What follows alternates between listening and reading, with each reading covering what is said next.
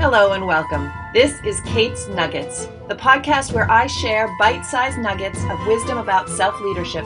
I am your host, Kate Arms. I invite you to listen lightly. Let these ideas wash over you. Take what you take and let the rest go. You can always come back and listen again.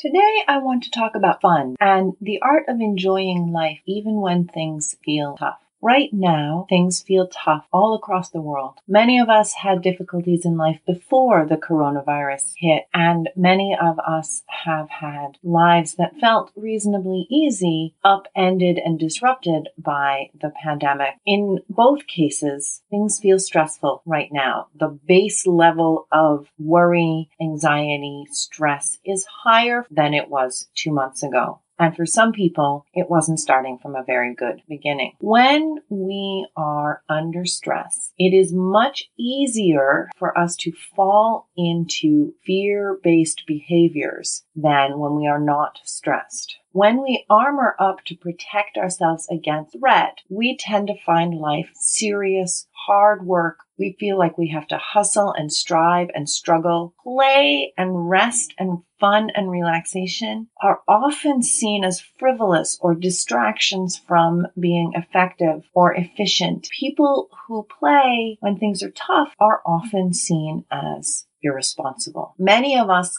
learned to be hardworking, driven, and effortful, even when things were good. And even that is a way of being armored up and defensive. In order to have fun under any circumstance, we need to embrace play, improvisation, and laughter. We need to find a way to seeing that life unfolds rather than us having to drive life. And this requires us to manage our energy, to rest, renew, to have rhythms of work and play. This is at the heart of what people are talking about when they talk about work-life harmony, work-life balance, or integration, that rest, renewal, and rhythm. But if we don't do it from a spirit of playfulness and curiosity, it won't be fun. And if we do it from a spirit of playfulness and curiosity, it can be fun even while it is incredibly challenging and deeply hard work. There are some people right now for whom the level of challenge that they have now has made them come alive, has invigorated them, and made them feel like they are actually functioning at peak performance. If this is not you, don't let that shame you. The people who are thriving and feeling like they're functioning at peak performance right now have several things going for them. Almost certainly they have a skill set that they have honed over years that right now is of service, that right now their skills are in demand. If your skills are not the ones that are most highly in demand right now, that's bad luck. That's not bad planning, it's bad luck. The other thing people who are thriving right now have is a drive to improvise from whatever the world has presented. They are accepting the world as it is and playing with it. And because they are playing with the world as it comes to them, accepting every offer that the world makes and saying, yes, and I will do this with it, it becomes fun, even in the midst of challenge. So what is play? In his book titled Play, Dr. Stuart Brown defines play as an absorbing, apparently purposeless activity that provides enjoyment and suspends self-consciousness and a sense of time. It is also self-motivating and makes you want to do it again. What do you do in your life that makes you want to do it again? Because it is self-motivating. You are motivated in the process of doing it to do it again. What is it you do that suspends your self-consciousness and relieves you of a sense of time? What gets you into a sense of flow, provides enjoyment, that is apparently purposeless? The thing about a spirit of play is done for its own sake, and effectiveness and task accomplishment is a byproduct. Brown goes on to describe a few different kinds of play that people might engage in. Play that involves nonsense, joking, making silly sounds, or there's play that involves pushing your body and feeling the result. Athletes, dancers, martial artists. Some people play through exploration, trying new things, going new places, or exploring other people's points of view, other cultures, other ways of seeing the world. Some people play competitively. They want a game with specific rules and an outcome that determines a winner or loser. Others like making events happen, organizers who give parties and put together group events. Or some people play by collecting things, whether it is Pokemon through playing Pokemon Go, or rocks from places they've walked, or bottle caps, or stamps. Some people play by making things, creating things, sculpture, or gardens, or sewing. Others tell stories, and they can tell stories in any form. All of these things can, of course, be combined in many different ways. But think about which of these ways of engaging with the world tend to bring you joy. At a time when life was good, which of these kinds of play did you engage in? Which ones did you do that motivated you and you did them and wanted to do them again because the process was so much fun? The invitation in a stressful time is to find a way to use that impulse.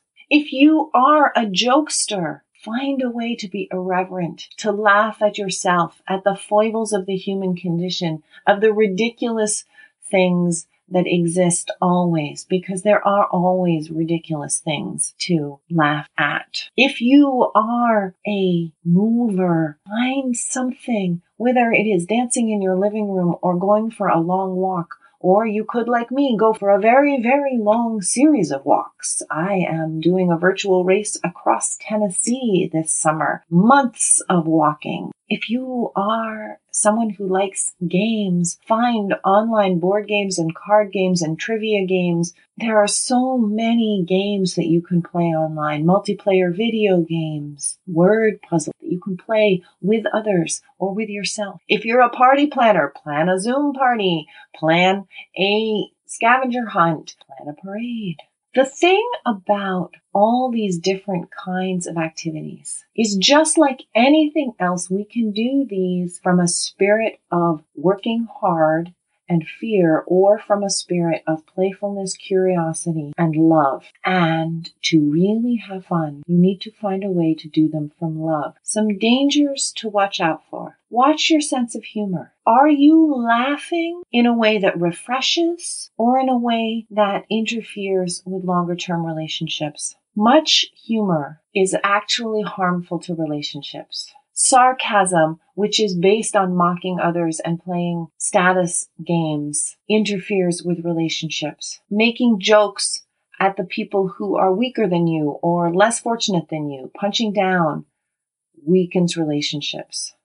Punching up can actually strengthen relationships. Teasing the people above you can take the power out of the hierarchy, and it can make it easier for you to see them as human beings.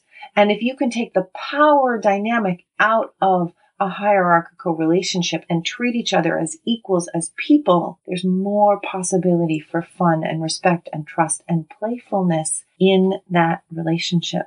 We all know people who get entertainment in ways that separate them from others.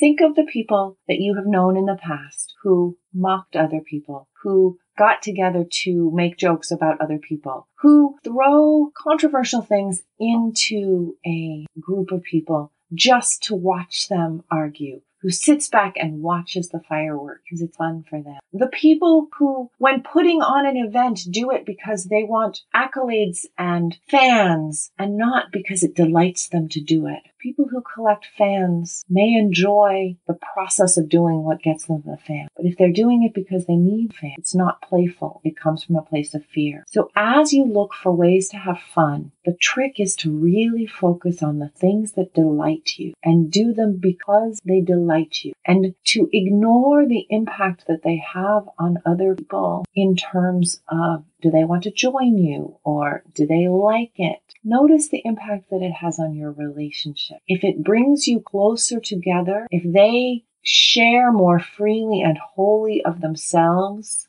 as a result of joining you in your laugh, then you're probably coming from love. But only you can know for sure. It's the apparent purposelessness of play that I invite you to cultivate. Do it for its own sake because it makes you feel like you want to do it again. Do the things that you would do even if nobody else was around to see you do them. The ones that don't get you glory. The ones that maybe you're a little embarrassed to share with some people that you do, but you delight in them anyway. The ones that people refer to as guilty pleasures. They're just pleasures. Drop the guilt and do the pleasurable thing. There's a voice in your head perhaps that says, we're in the middle of a global pandemic. This should be serious. This is a serious time. That's your voice of fear. Yes, we are in the time of a global pandemic. And simultaneously, there can be love and fun and play. And when we cultivate a playful approach to whatever we're doing, improvisationally engaging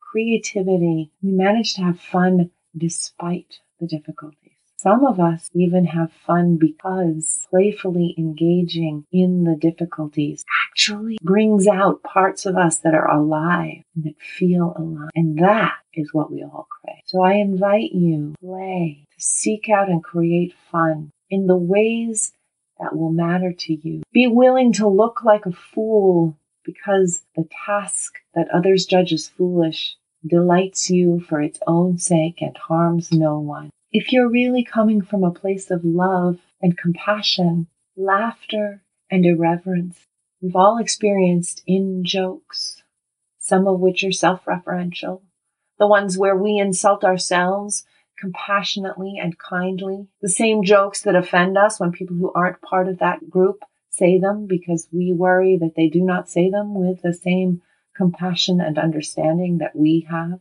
In this time of global stress, we can find the jokes that we can share as human, that will define us as the human race, as the in-group.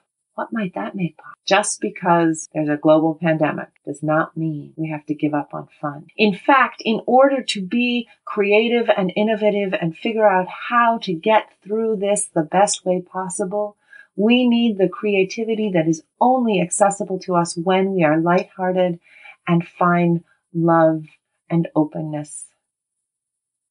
Think of the creative ideas that you've had in the shower or while on a long walk or doing something totally different than what you were focused on. Play makes opportunities for just those kinds of insights. Play might be apparently purposeless, but the byproduct of play is creativity and aliveness. And that's fun. If you're enjoying Kate's Nuggets, please share it with your friends. And please write a review on iTunes so other people know what they would get if they listened too. Thank you. To dig deeper into the topics I cover on the podcast, follow me at Instagram.com/SignalFireKate or at Facebook.com/KateArmsCoach. To take this work deeper and learn how I can support you personally as your coach, email me at kate@signalfirecoaching.com to schedule a free consultation. Here's to thriving. Catch you next time. Kate's Nuggets is a Signal Fire Coaching production. The music is adapted under license from Heroic Age by Kevin MacLeod.